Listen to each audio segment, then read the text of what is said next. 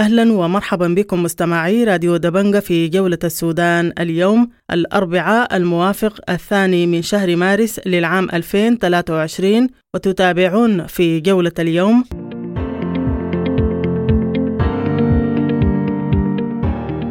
تداعيات استشهاد الشهيد إبراهيم مجذوب في مليونية أمس بالخرطوم، والمفوضية القومية لحقوق الإنسان والحرية والتغيير المركزية تدينان، ومحامو الطوارئ يفتحون بلاغ في مواجهة الشرطي مطلق النار.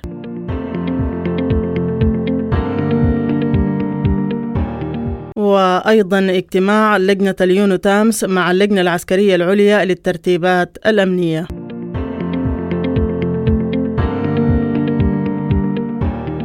كالعادة نبدأ جولتنا بعناوين الأخبار.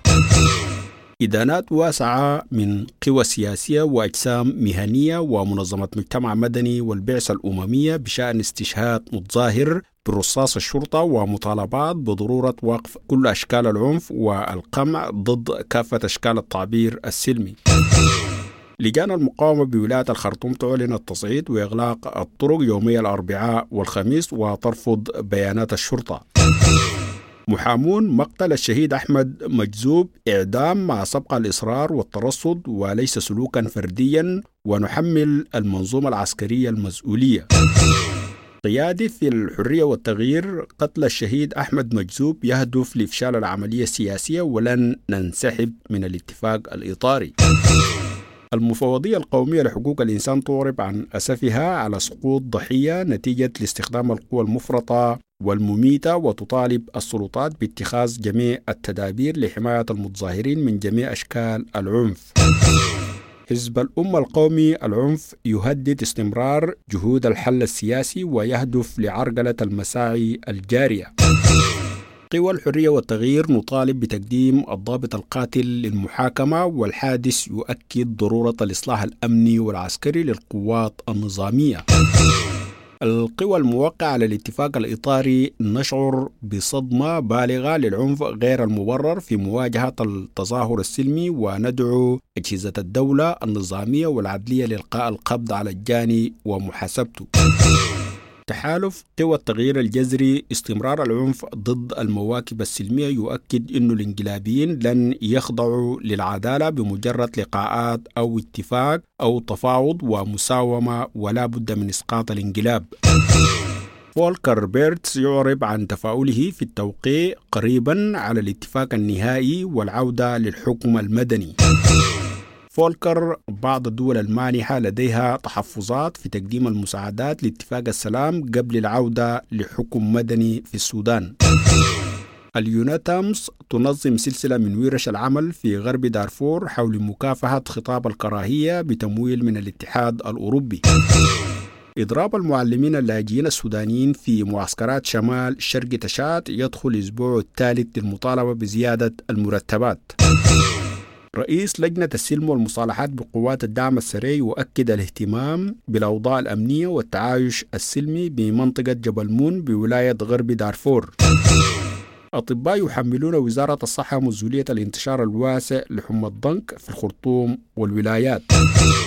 ديوان المراجعة القومي يقول إنه جملة الاعتداء على المال العام في العام 2021 بلغ أكثر من 225 مليون جنيه، فيما بلغت الأموال غير المستردة 723 مليون جنيه.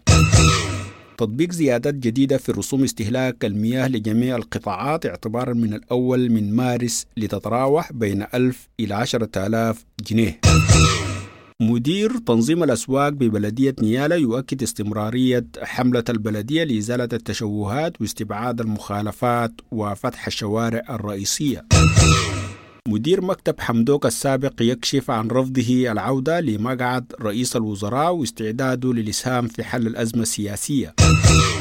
مواطنو قرية كحيلات بجنوب دارفور يشتكون من تأثير هشاشة الوضع الأمني على الزراعة والإنتاج. هدوء في ولاية غرب كردفان بعد فرض الطوارئ، ومواطنون يعتبرونه محاولة من الحكومة للحفاظ على مصالحها الاقتصادية دون مراعاة للمواطنين.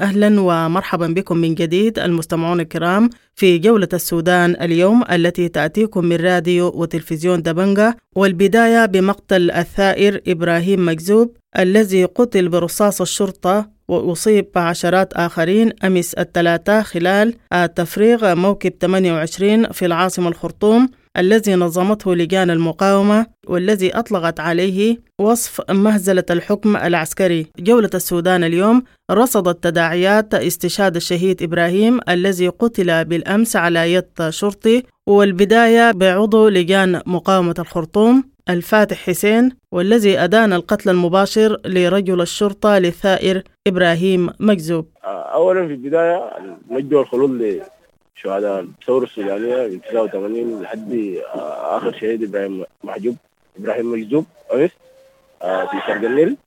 أنا من وجهة نظري شايف إنه السلوك اللي انتهجه النقيب اللمس ده سلوك إنساني أصلا، ولا بيمد الإنسانية بصلة. يعني زول عازل ما شايل معاه أي حاجة غير الدرجة اللي هو شايلها على أساس إنه يحمي بها نفسه، وأنت بتصوب فيه رصاص في حتة إنه قاصد تقتله، يعني ما قاصد إنك أنت مثلا تعوقه ولا أي حاجة، أنت قاصد إنك تقتله.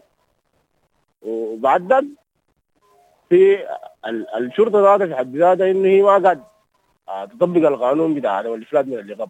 يعني ببيانات الشرطة بتاعت ولاية الخرطوم طلعته، بعد ذاك وزارة الداخلية برضه طلعت البيان طلعته الشرطة بتاعت الولاية أول، يعني بيان استهزائي جدا. يعني أنت كشرطة بتقول إنه جانا خبر إنه في سائر استشهد ولا اتصاب في شرق النيل، بعد ذاك تيجي وزارة الداخلية وطلع بيان برضه على أساس إنه السلوك ده سلوك فردي.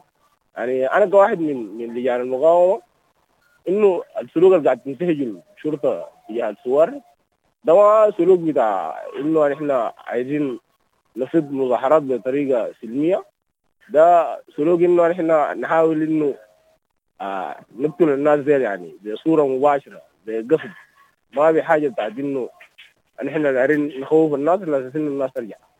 طيب الخطوات اللي ممكن تعملها لجان المقاومة الآن مقابل الحادث ده شنو؟ والله الليلة ومبارح لجان المقاومة ولاية الخرطوم طلعت بيان على أساس إنه هيكون في تصعيد من يوم الليلة لحد يوم الخميس، يعني 48 ساعة اللجان هتكون شغالة في تصعيد ثوري، سواء كان تتريس لطرقات سواء كان لشوارع رئيسية. الحاجات دي كلها هتشتغل فيها اللجنة بتاعت لجنة الميدان بتاعت تنسيقيات ولاية الخرطوم عامة، سواء كان في خرطوم هنا أو في مدرمان أو في بحري. يعني كل اللجان هتشتغل بطريقة مباشرة في زمن واحد بنفس الكيفية اللي هي بدت بها الحراك لحد الآن الناس متواصلة. اللجان هتشتغل الحاجة دي يعني اللجان ما هتجيب ولا نحن مثلا استشهاد أخونا إبراهيم مكذوب إنه هيوقفنا. يعني في مليون إبراهيم مكذوب هيطلعوا تاني وثالث ورابع وخامس لحد ما نوصل للدولة المدنية اللي احنا دايرينها بطريقتنا هي اللي بنمثلنا هي إنه الشرطة لازم هي تكون بدل هي تقتلنا الشرطة تحمينا، ما تيجي تقتلنا هي.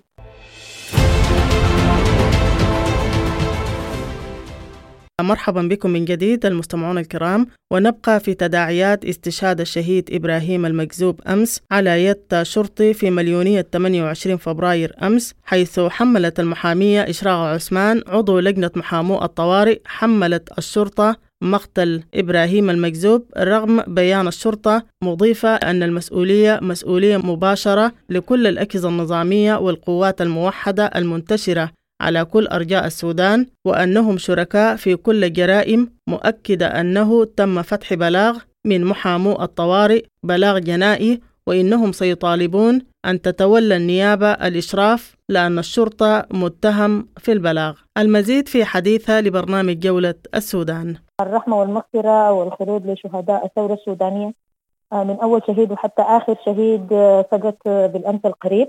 البيانات اللي طلعت من الشرطة في البداية طلع بيان من المكتب الصحفي كعادة بياناتهم الكاذبة المضللة اللي ما فيها أي معلومة حقيقية وما عندها أي علاقة بالواقع اللي بنكون شايفينه أمام أعيننا في الشارع وفي المواقف وفي الحراك الثوري.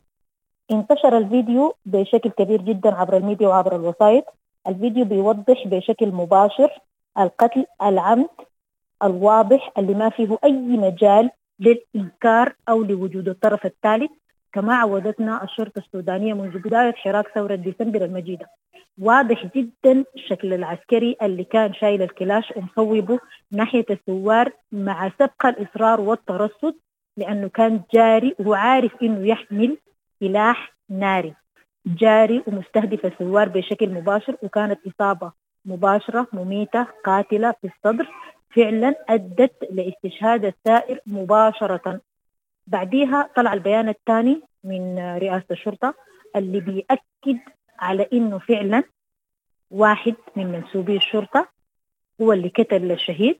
وللأسف طبعا الشرطة في بيانها قالت إنه ده تصرف شخصي.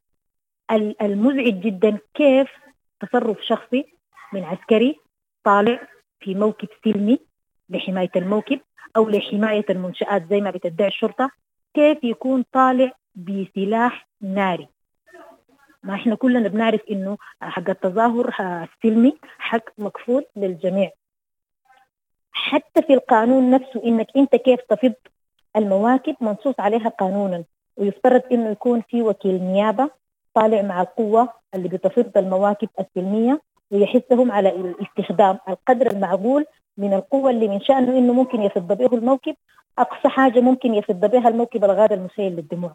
على الإطلاق ما في قانون بيسمح لعسكري داخل المواكب السلمية إنه يحمل سلاح ناري. المؤسف إنه العسكري كان بيصوب تصويب مباشر ناحية الثوار، وكانت النتيجة استشهاد طفل يافع بالغ من عمره 16 سنة اتوفى نتيجة للرصاصة اللي أصابته من العسكري الطالع في الموكب السلمي. وهنا نحن ما حنقول والله دي مسؤولية فردية زي ما قالت الشرطة، نحن بنقول إنها مسؤولية جماعية بتخص منظومة كاملة اسمها المؤسسة العسكرية، شرطة على جيش على أمن. إحنا ما بنحمل الفاعل المسؤولية كاملة وبنبرئ الآمر، لا أبدا. بنقول رغم بيان الشرطة إلا إنه المسؤولية مسؤولية مباشرة لكل الأجهزة النظامية والقوات الموجودة في السودان، كلهم مع بعض مشتركين في الجريمة اللي حصلت دي وفي كل الجرائم مش من الانقلاب من بداية حراك ثورة ديسمبر المجيدة، مسؤولين مسؤولية مباشرة من كل الحاجات اللي قاعد تحصل دي. طيب التكييف القانوني للجريمة دي هل هي قتل عمد ولا جريمة ضد الإنسانية؟ الاثنين نحن بنطالب بانه القتل العمد والجرائم 186 130 و186 الاثنين الجريمتين بنطالب بانهم يتفتح البلاغ. هو طبعا امس يتفتح بلاغ باشر محامي الطوارئ الاجراءات ويتقيد بلاغ جنائي في جسم حلة كوكو تقريبا 47 اجراءات بحين يتم على التحريات، ومن ثم حنطالب بتحويل مادة الاتهام. يعني حتى الآن المادة الاتهام لم يتم تحويل المفتوح 47 إجراءات. نعم القاتل معروف وكل شيء، لكن هي مسألة بتاعت إجراءات ومسألة وقت حيتم تعديل الاتهام. وبرضه بنطالب بأنه النيابة بذات نفسها تتولى الإشراف على التحري. ليه؟ لأنه الشرطة خصم في البلاغ ده، فما ينفع إنها هي تكون خصم متحرك.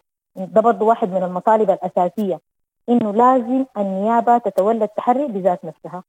طيب هل تأكدتوا إنه الجاني تم حبسه؟ بحسب البيانات الصادرة من الشرطة إنه تم توقيفه، لكن حتى الآن ما تم التحري معه أو ما تم التحقيق معه أو ما اترفعت حصانته من الأساس. بحسب بيانات الشرطة الوصلت لنا نحن وانتشرت في الميديا إنه تم توقيف، معروف هو فلان وتم توقيف.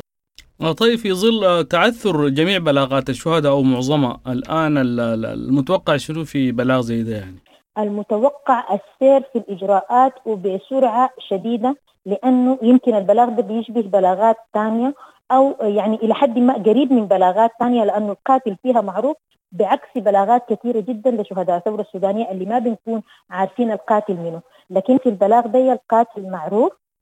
بالإضافة لأنه هي كل قضايا الشهداء طبعا قضايا رأي عام، لكن دي لأنه الفيديو انتشر بسرعة مبالغ فيها وكل الشاهد الفيديو بيعرفوا تماما إنه ده هو القاتل نتيجة للتصويب المباشر. يعني ما في أي مجال لأي إنكار، والحيساعد أكثر هو إقرار الشرطة بالبيان. ما أفتكر الشرطة ممكن تقدر تتراجع عن بيانه ده مرة ثانية وتجي تقر لي بنظرية الطرف الثالث، لا أبدا.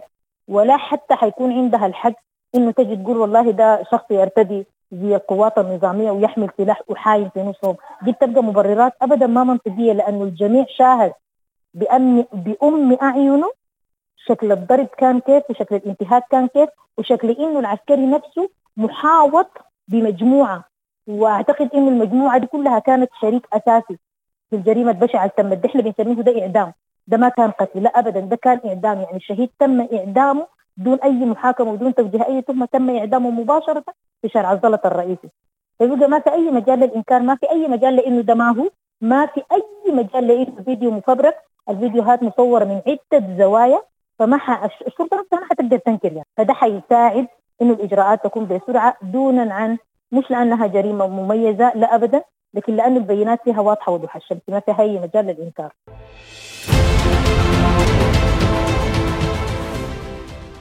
ونبقى في تداعيات استشهاد الشهيد إبراهيم المكذوب أمس، حيث أعربت المفوضية القومية لحقوق الإنسان عن أسفها عن سقوط ضحية نتيجة لاستخدام القوة المفرطة والمميتة. وأكد رئيس المفوضية القومية لحقوق الإنسان دكتور رفعت مرغني عباس أن موقف المفوضية واضح ضد جميع أشكال التجاوزات بحق المتظاهرين السلميين، وطالبت السلطات باتخاذ جميع التدابير لحماية المتظاهرين. المزيد في حديثه لبرنامج جولة السودان. تابعت المفوضية القومية لحقوق الإنسان فعاليات مواكب 28 فبراير 2023، ونترحم على روح أحد الشباب الذي سقط نتيجة إطلاق عيار ناري حسب المعلومات الأولية التي رصدناها، ونتقدم بالعزاء لأسرته وندعو بعاجل الشفاء لجميع الجرحى والمصابين في هذه المواكب. ونؤكد دائما على الحق في التجمع السلمي والحق في حرية التعبير، وعلى ضرورة أن تحمي السلطات هذه الحقوق. كما نتأسف دائما على استخدام العنف المفرط والقوة المميتة ضد المظاهرات السلمية، ونؤكد على أن السودان عليه واجب احترام المعاهدات الدولية والإقليمية التي صادق عليها في علاقة بالتجمعات السلمية وفي علاقة بحرية التعبير. كما نؤكد على أن الوثيقة الدستورية تنص على كفالة الحق في حرية التعبير والحق في التجمع السلمي. نحن نتابع ونرصد جميع التجمعات السلمية التي حدثت أو التي تحدث بشكل أساسي في العاصمة القومية وفي بعض الولايات. حتى الآن ما زلنا يعني نتابع استمرار حالة الإفلات من العقاب في جميع حالات العنف التي وقعت في التجمعات السلمية، ونؤكد دائما على أن استمرار الإفلات من العقاب من شأنه تعزيز إمكانية تكرار هذه الانتهاكات.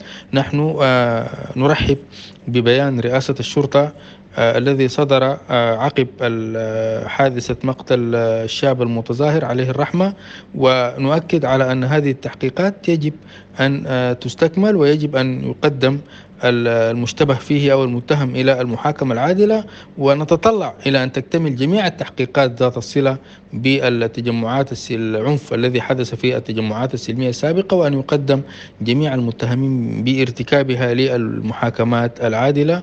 نتطلع إلى ذلك في أقرب وقت ممكن، ونتطلع إلى أن تتخذ السلطات تدابير وقائية أو تدابير لمنع استخدام العنف والقوة المميتة ضد المتظاهرين والمتظاهرات.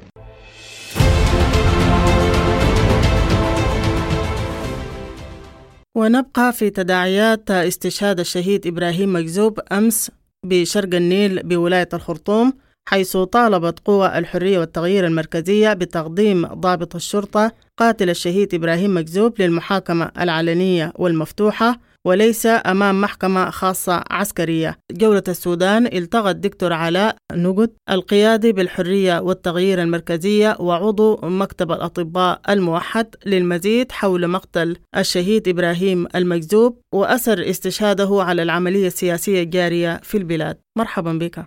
أول حاجة دي ممارسات الشرطة والجهات قوات أمنية ما وقفت من بدري، يعني قلت شوية في الفترة اللي فاتت، يعني له فترة القتل وقف، لكن حس دي بتفسير واضح جدا إنه والله مع كل ما اقتربت العملية السياسية من نهايتها والورش نجاحها والضغط الدولي زايد على الانقلابيين والإسلاميين في النهاية، لازم يحصل حاجة زي دي إنه والله تفشل العملية السياسية يعني.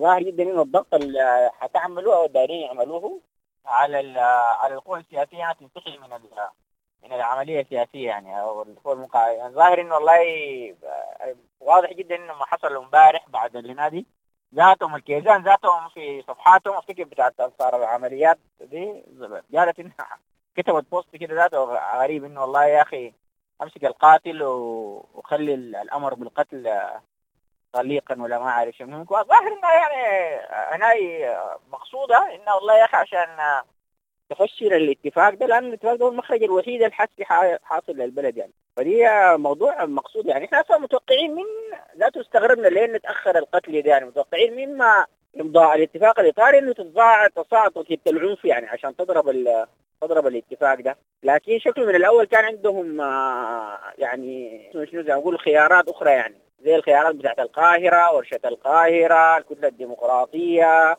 الكلام ده كله. فكل الحاجات دي واحدة ورا الثانية اتضربت، فلجوا للخيار اللي عندهم بيعرفوه اللي هو العنف ده يعني. وممكن تتوقع زيادة العنف وزيادة حتى اعتقالات، والمهم حاجات كثيرة يعني حتى تعذيب المعتقلين جوا السجون برضو يعني. آخر محاكمة المعتقلين في قضية العقيد ده وقع منهم مخشى على إنه والله في تعذيب داخل المعتقلات. فده كله أنت بتتوقعه يعني. دي الحاجة اللي بخصوص الاستشهاد يعني. طيب ده حيكون تأثير شنو على العملية السياسية من وجهة نظرك؟ والله ما هو هم العساكر واضح إنه هم دايرين يعني خلوا المدنيين هم اللي يسحبوا من العملية السياسية. المدنيين ما مستحبين يعني. العملية السياسية دي ماشية والناس حاشدة حواليها، وما بس القوى السياسية يعني. السودان كله متعلق بالعملية السياسية يعني، حتى وإن لم يفضحوا ذلك يعني يفضحوا ذلك. لكن ده الحاصل حتى في جولاتنا إحنا الولائية دي تحرير وتغيير، لقينا إنه الناس دي كلها متعلقة بالعملية السياسية يعني. ناس داري حل يعني كويس. فما في زول ماخذ مسؤولية زي دي حيتراجع عنها. احنا ماشيين في العملية السياسية يعني. صح حيكون عليها هجوم، لكن ما الهجوم الأول ولا الأخير يعني. فالناس مواصلة فيها لأن دي المخرج الوحيد الموجود حتى يعني حاليا. دي الحاصل يعني. ما أفتكر الناس حتحيد عنها، ما الطريقة أن تحيد عنها، لأن ده اللاس ريسورس الموجود عندك. ونختم جولة السودان اليوم باجتماع لجنة اليونو تامس مع اللجنة العسكرية للترتيبات الأمنية، ونستمع إلى جانب من كلمة فولكر بيرتس رئيس لجنة اليونو تامس بالسودان. اجتمعنا اليوم كبعثة يونو تامس مع اللجنة العسكرية العليا للترتيبات الأمنية. فهذا الاجتماع ليس شيء استثنائي، يدل على التعاون المستمر بين البعثة واللجنة العسكرية العليا في تعاوننا المشترك لبناء وحفظ على السلام في دارفور. طبعا انتو كصحافة، واحنا بنقدر دور الميديا دور الصحافة عاليا جدا، بتعرفون اكثر في دورنا بالعملية السياسية في السودان. حقيقة هذا نكون منشغلين فيه كثير، فإحنا متفائلين أننا سنصل إلى تسوية سياسية قريبا إن شاء الله. سيعود السودان على قاعدة هذه التسوية بين السودانيين إلى حكم مدني انتقالي من جديد. ولكن مع كل انشغالنا مع العملية السياسية يجب أن لا ننسى أهمية السلام في المناطق الخارجة عن الصراع، دارفور والمنطقتين بشكل خاص. فمن بداية وجودنا وحسب تفويضنا من مجلس الأمن فنساهم بشكل فعال في بناء السلام وفي مساعدة السودانيين أنفسهم في حفظ السلام بدارفور. لسنا بعثة حفظ السلام، وإحنا بعثة سياسية، ولكن نساعد السودانيين في حفظ سلامهم في دارفور وفي غير مناطق. بما في ذلك، والجنرال الدكتور أبو بكر أشار إلى هذا، رئاستنا للجنة الدائمة لوقف إطلاق النار في دارفور ولجان الفرعية والمحلية. فإحنا بحقيقة نفتخر بتعاوننا مع القوى النظامية من جانب ومجموعات الكفاح المسلح من جانب ثاني في هذا التعاون في دارفور. احنا اشتغلنا تعاوننا مع بعضنا البعض في هذا المجال تقريبا لمدة سنة. انجزنا يعني بعض التقدم، بما في ذلك إنشاء مكاتب يعني في كل دول دارفور، فنتطلع إلى تعاون أكثر وأوسع، بما في ذلك التدريب يعني في مجال حقوق الإنسان مثلا لقوة حفظ الأمن المشتركة. نشكر زملائنا السودانيين، شركائنا السودانيين من القوى النظامية ومن مجموعات الكفاح المسلح على هذا التعاون الذي هو يكون في صالح كل السودانيين خاصة أهل دارفور. وشكرا.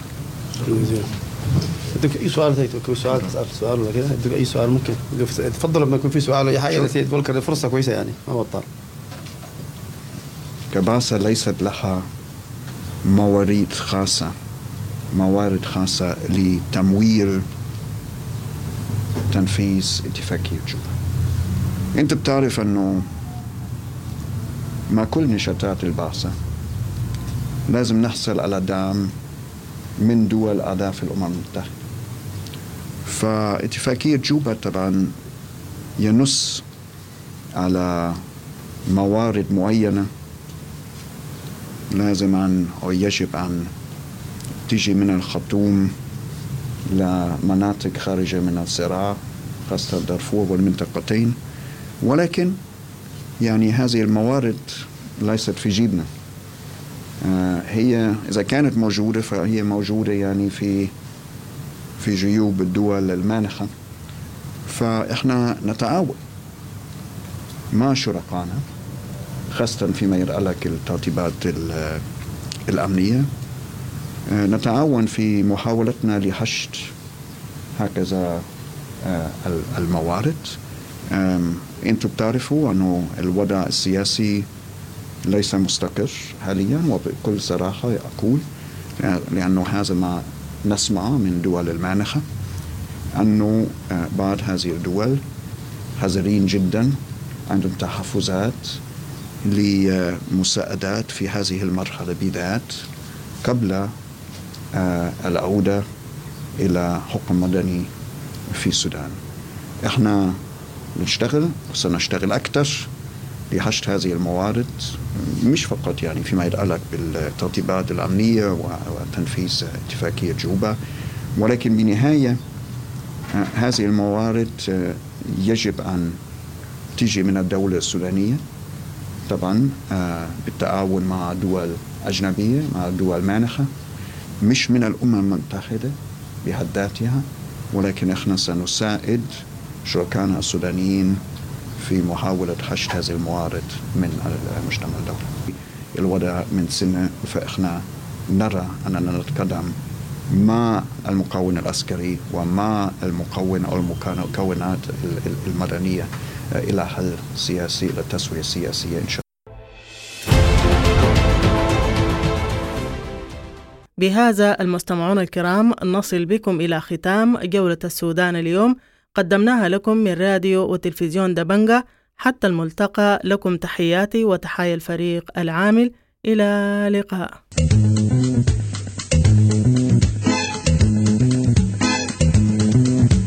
راديو دبنقا، راديو دبنقا، راديو دبنقا، راديو دبنقا.